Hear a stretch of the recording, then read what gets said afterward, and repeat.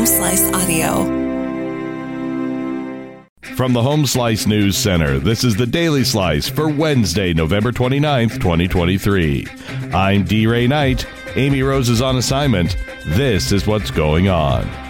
Rapid City Police are investigating a hit-and-run involving a child pedestrian on Tuesday. Shortly after 12:30 p.m., officers were dispatched to the unit block of East Signal Drive for a report of a vehicle that struck a child in the area. The vehicle then came to a stop, and the driver fled on foot. By Tuesday evening, one individual had been detained. The child was transported to the hospital with non-life-threatening injuries. The investigation continues.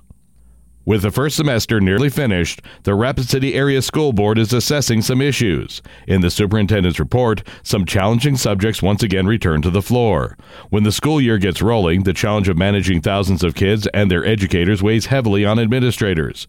With the upcoming winter vacation offering a natural breaking point, RCAS Superintendent Nicole Swigert noted some of the challenges faced by the district this semester, including special ed. She says Marzano Research, the company approved by the school board, will begin a special ed review of the district. In news from the nation and the world, international mediators appear to have made progress Wednesday on extending the truce in Gaza. They are encouraging the territory's Hamas rulers to keep freeing hostages in return for the release of Palestinian prisoners and a further respite from Israel's air and ground offensive. The deal will otherwise expire within a day.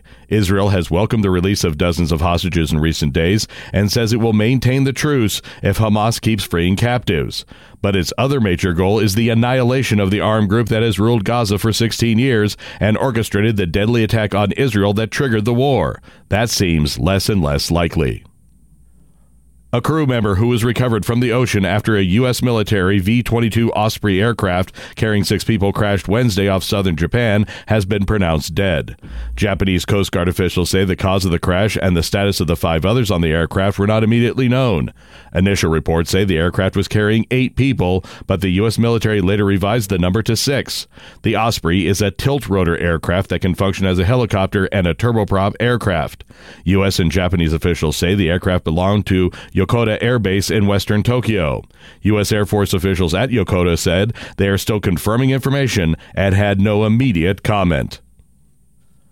Experts say the world is heading for considerably less warming than projected a decade ago, but that good news is overwhelmed by much more pain from current climate change than scientists had anticipated.